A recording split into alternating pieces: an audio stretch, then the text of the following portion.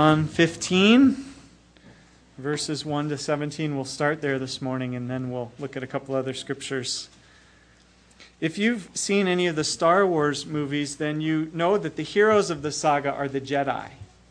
And the Jedi are the brave knights of the Star Wars galaxy. They're strong, they're mighty, they're protectors of justice, they're superior fighters to almost anybody else. And the secret to the Jedi's power is the Force, right? It's this mysterious power and influence which is beyond themselves, but that the Jedi tap into. But just because the Jedi gain great power and abilities from a force beyond themselves doesn't mean that becoming or being a Jedi is effortless.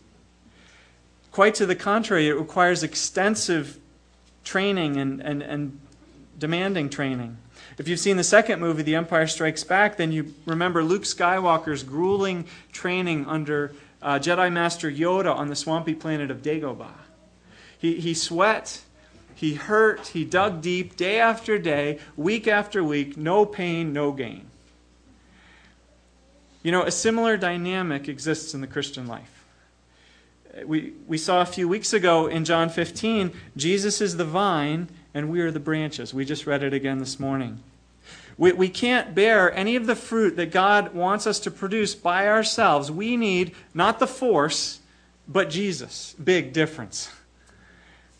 We need to remain in the vine, Jesus, so that His life can course through us. But that doesn't mean that there's no work to do or no effort that's required. Quite to the contrary, as we're going to see today, remaining in Jesus and bearing fruit requires a lot of effort. It can be demanding and stretching, no pain, no gain. Think of Paul's words in Philippians. Forgetting what is behind and straining toward what's ahead, I press on toward the goal to win the prize for which God has called me heavenward in Jesus Christ. So let's review. 2 weeks ago, we saw that on the eve of Jesus' crucifixion, He was preparing His brokenhearted, confused, and bewildered disciples to carry on His mission after His departure. Jesus was about to die in the place of His people, and many others as well. And His people, through all of history, had been God's vine, but had failed time and again to produce the fruit that God was looking for.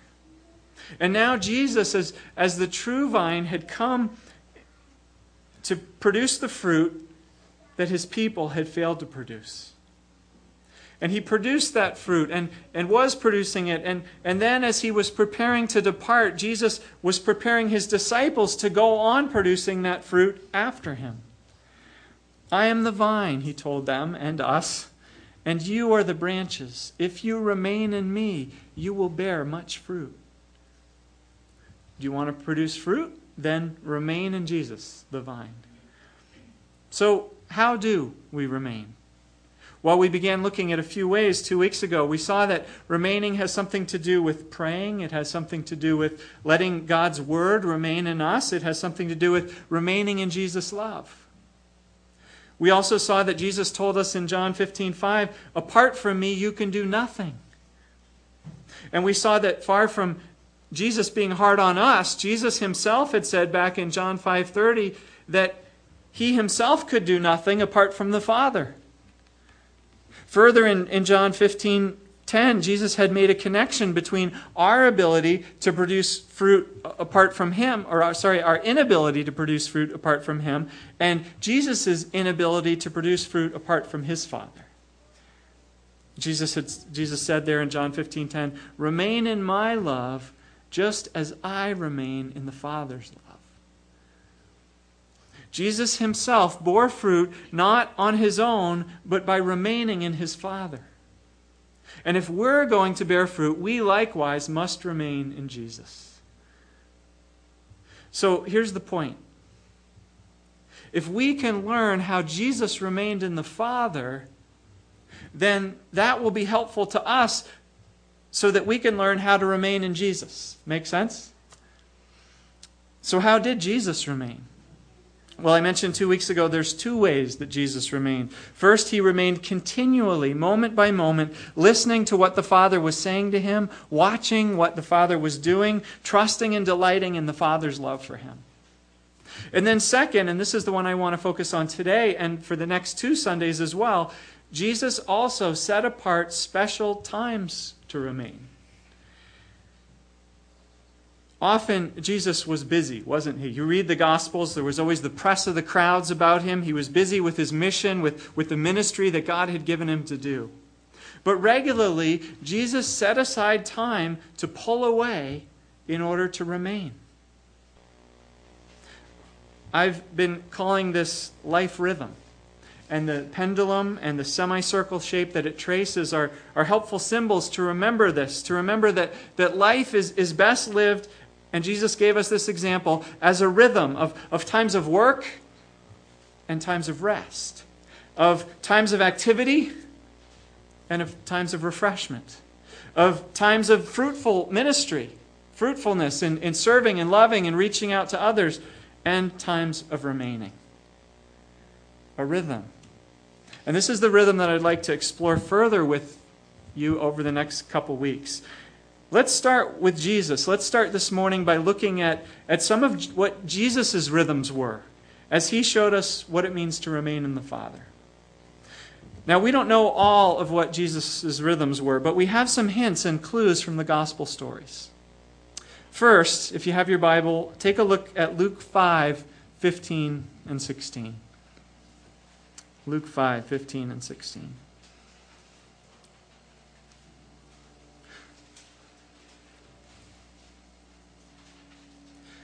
Early in Jesus' ministry, we read that crowds of people came to hear him and to be healed of their diseases. But Jesus often withdrew to lonely places and prayed. One of the ways that Jesus remained in the Father was that despite the press and the pressure of ministry, he often took time away. He got away from the bustle and from the demands of his life and work to spend time with his Father alone. Now notice the place that Jesus went to pray. He didn't go to his bedroom to pray or to his closet. He didn't pray as he walked down the road. Now probably he prayed all of those times, but that's not what Luke is telling us here.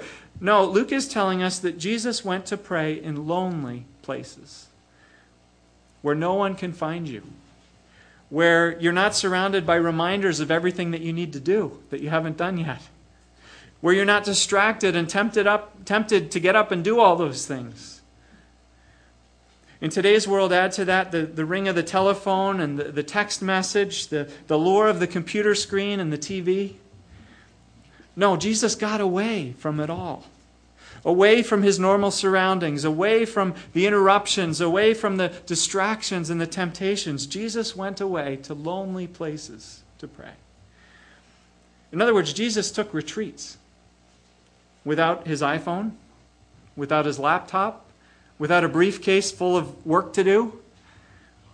Just him and his Father, so that he could rest, so that he could wrestle with whatever temptations he was facing, with whatever distractions were keeping him from the Father, so that Jesus' soul could grow quiet again, so that he could hear the Father's voice more clearly, so that he could feel the Father's love.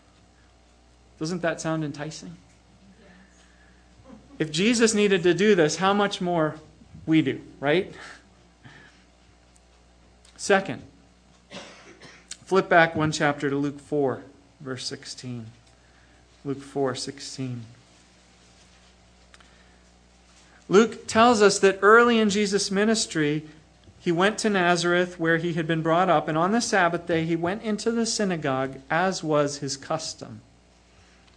Here we learn that it was Jesus' custom to attend the local synagogue on the Sabbath day. The synagogue is where God's people at that time gathered. It's where God was worshipped. It's where God's word was read and recited and taught. And Jesus made it a custom to join in that corporate gathering of God's people. Third, the Gospel of John makes clear that Jesus regularly went to Jerusalem for the Jewish festivals. In John 2, we see Jesus attending Passover. In John 5, he attends one of the festivals. John doesn't tell us which one there.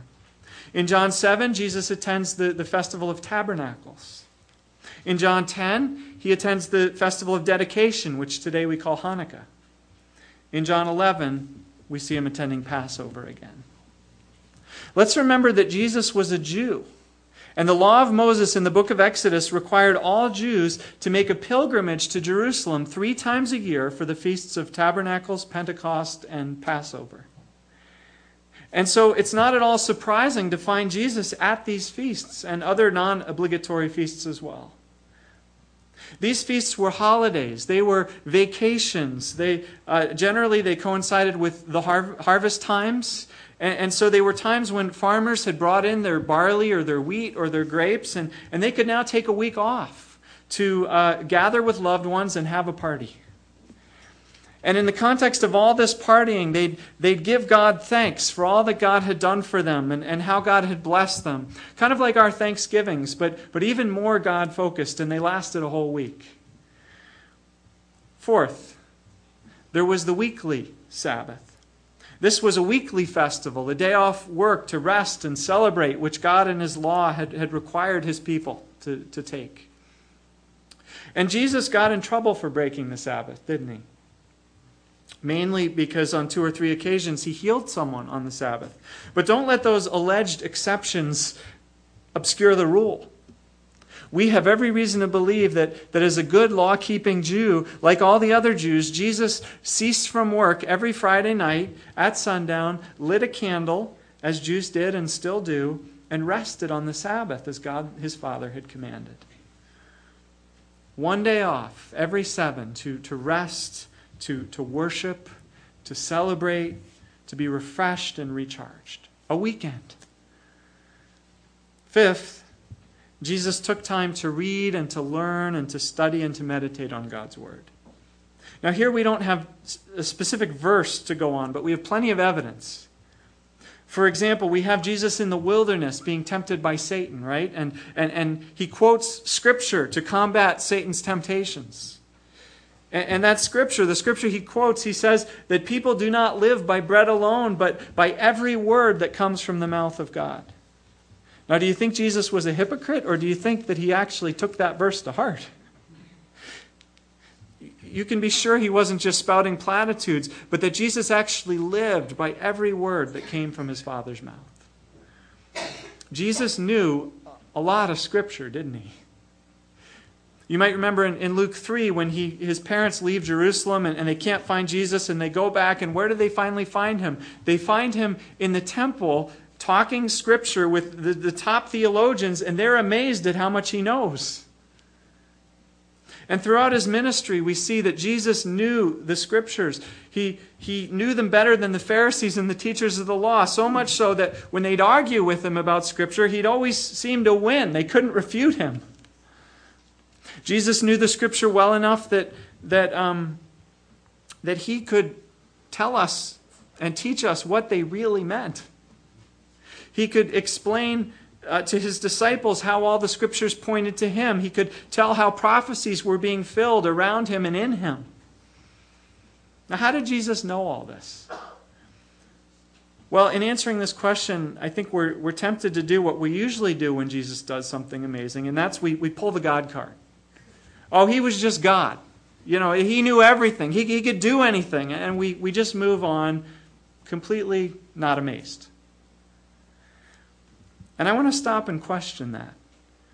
You might remember earlier this summer when we looked at who Jesus really is, we talked about how he's fully God and fully human.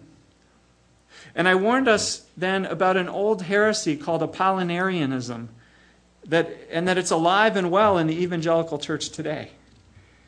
Apollinarianism is the heresy which says that Jesus is God in a human body. That Jesus is not in fact fully human, with a human mind, a human personality, a human memory, human limitations. Apollinarianism is a heresy that says whenever Jesus does something amazing, oh, he just did that because he's God. And what we have to realize is that over 1,500 years ago, the church considered and soundly rejected this view. The church insisted that Jesus is fully God, yes, and also Jesus is fully human. Now figure that out. But that's what they said. We have to hold these two things in tension. And if Jesus is fully human, then we should look for some human answers too to why Jesus knew God's word so well. We shouldn't just say, oh, Jesus was God. You know, he is the Word who wrote the Word. That's how he knew the Word so well. We should also recognize that Jesus, as a little boy who grew up to be a young man, learned God's Word in the synagogue. That he was taught it by his mother and father. That like other Jewish boys in his day, Jesus memorized large portions of God's Word as part of his training. And like other Jewish boys and girls, Jesus probably learned to pray by memorizing and praying the Psalms. Much like his mother seems to have done. If you read Mary's amazing Magnificat in Luke 1, the one that begins, "My soul magnifies the Lord." This incredible poem is full of lines and allusions to various psalms. It's amazing. These psalms are what come pouring out of Mary when she prays, even though she's probably only a teenager. And it's no doubt because all her life she's been praying the psalms, pouring them into her heart and her mind. And this is the woman who mothered Jesus.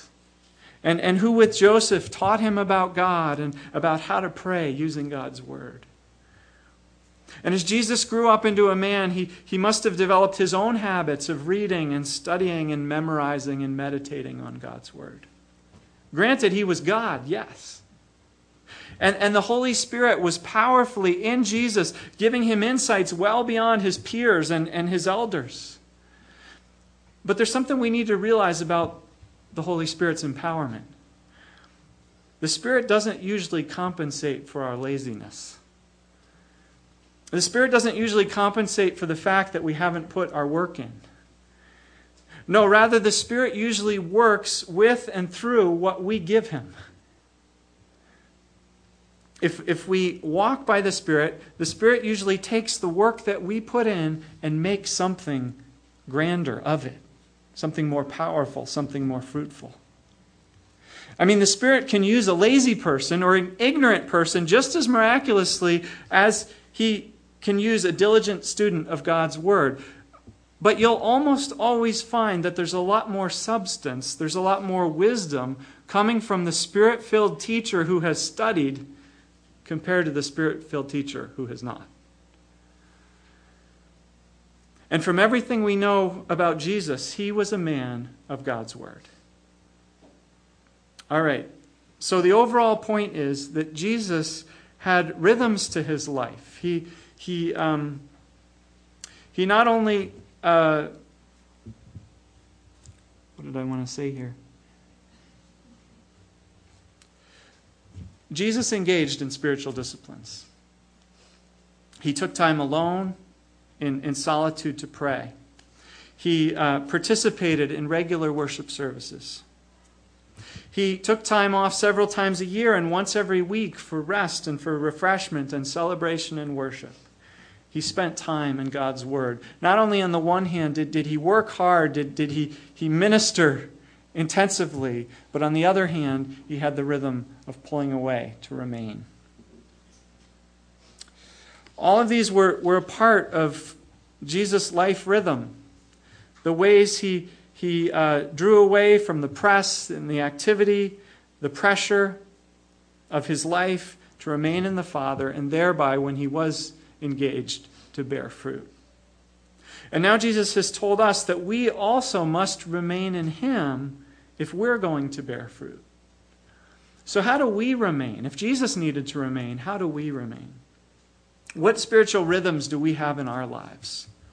Well, God's people have a name for these rhythms of remaining on the one hand and bearing fruit on the other hand, and they call it a rule of life. A rule of life. Now, Christians for well over 1,500 years have been using this concept, this phrase, to order the rhythms of their own lives in order to remain in Jesus and to live a fruitful life. Which makes it kind of curious that many of us have probably never heard of this phrase, rule of life, before. Maybe it's because this word rule has turned modern Christians off. I mean, it sounds like rules, right? It sounds legalistic.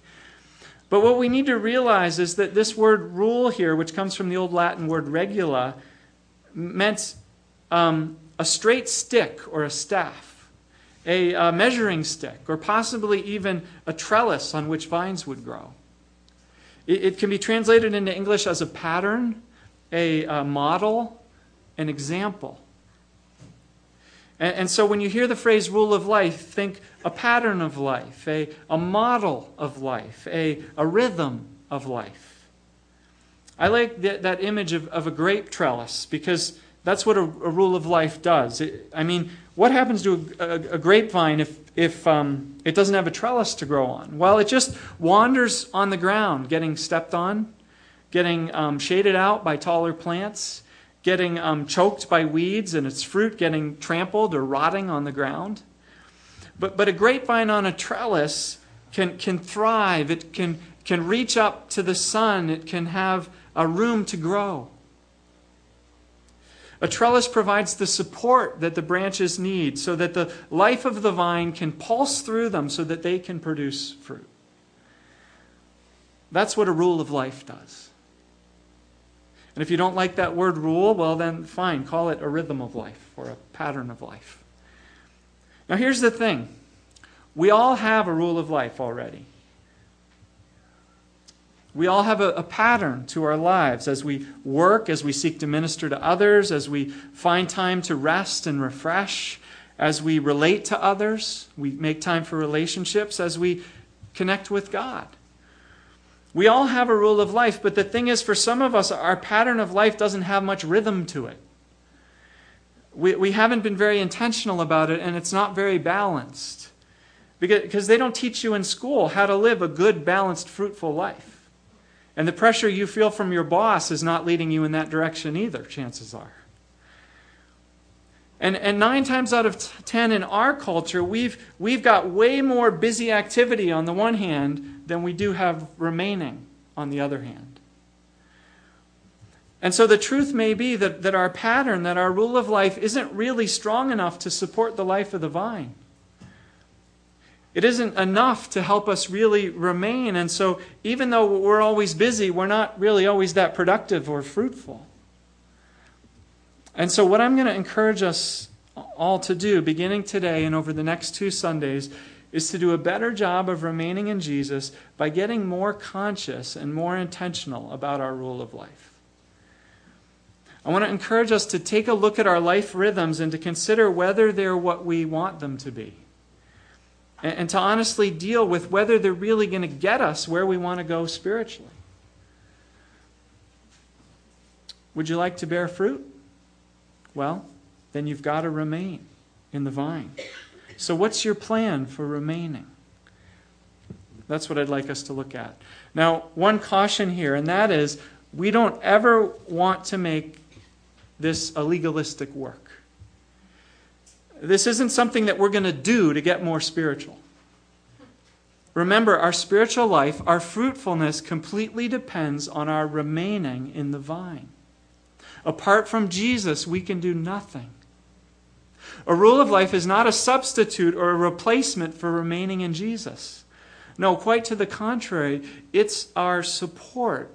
It's the practical rhythm that we need to be able to remain in Jesus.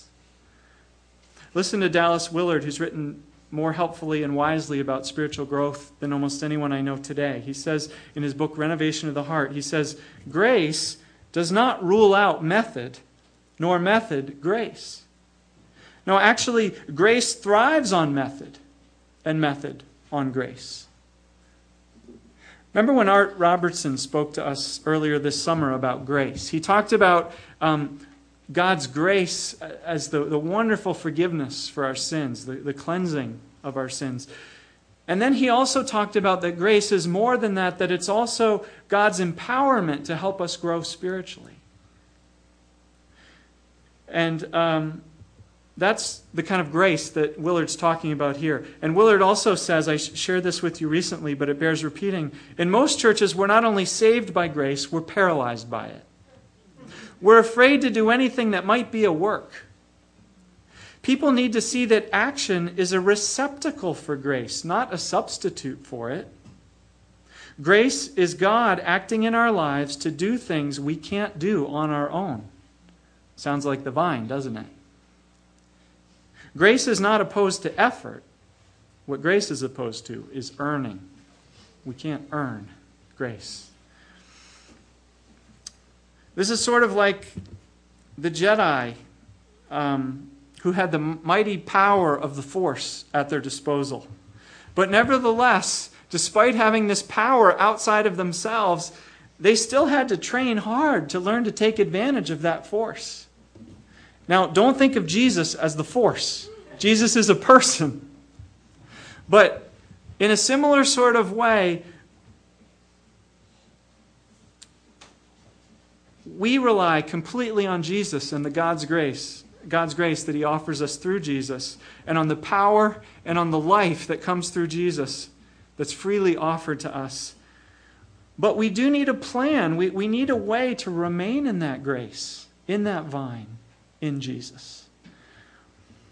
And that's what a rule of life helps to provide.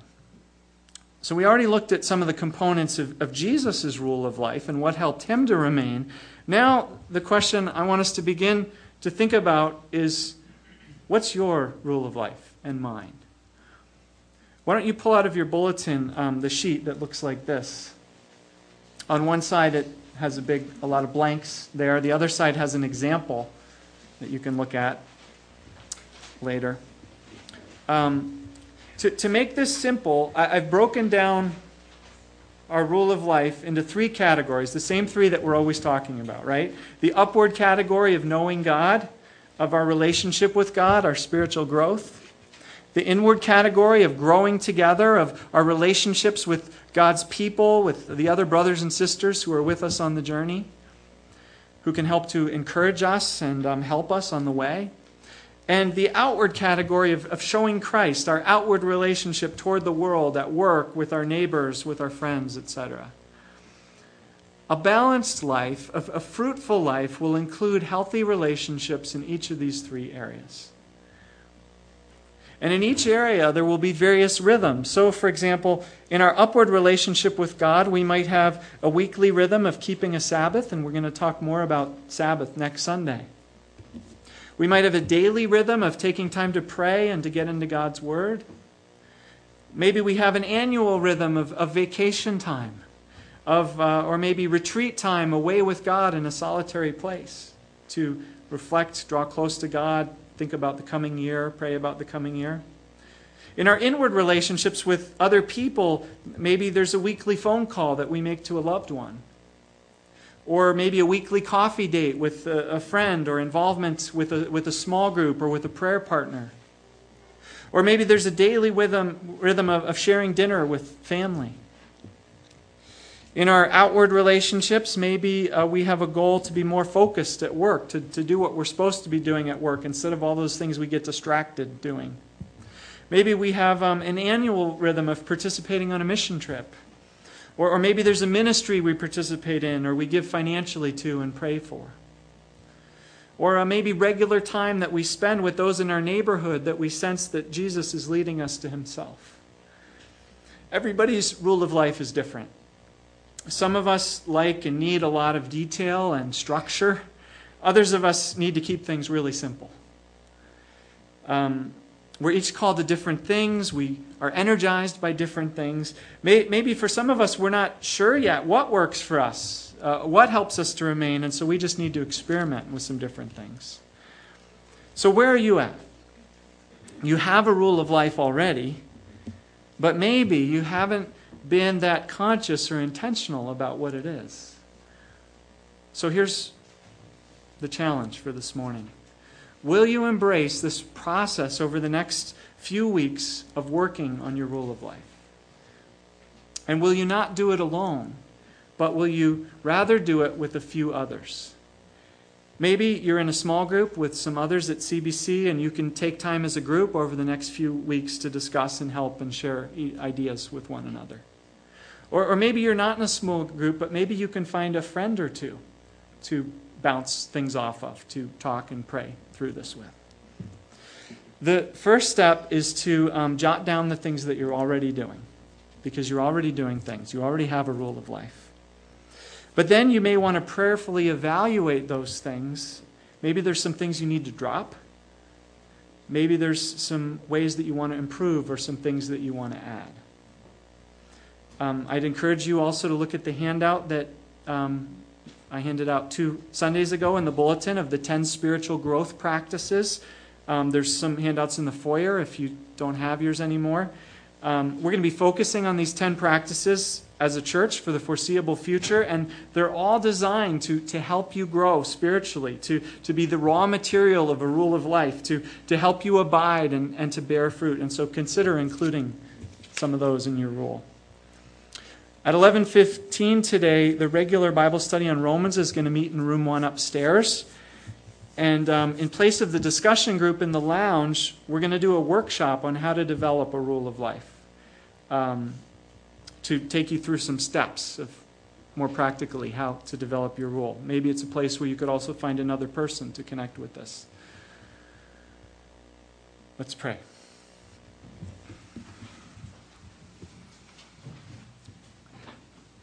Jesus, we thank you that you, because of your love for us, came all the way down to show us how to live a well-lived life, a beautiful life, a wholesome and healthy and good life. Thank you that you came to bear the fruit that we had failed time and again to bear. Thank you that you took away the penalty for our sin, for our failure, that you washed us clean, that you dressed us in your righteousness, you reconciled us to your Father, and then you actually invited us to draw close, to remain in you. We admit that we're pulled so many different directions by this culture. We have obligations, we have things that we think are obligations, we have things we've gotten into that we don't know how we gotten into and we wish we could figure out how to get out of. And so this process of thinking about our lives, of thinking of a rule of life, can raise a whole bunch of emotions in us. But I pray that over these next weeks you would speak to us softly and persistently, that you would call us to a life of fruitfulness, that you would call us to yourself, and that you'd show us the way, step by step, to walk with you, to be fruitful. In Jesus' name, amen.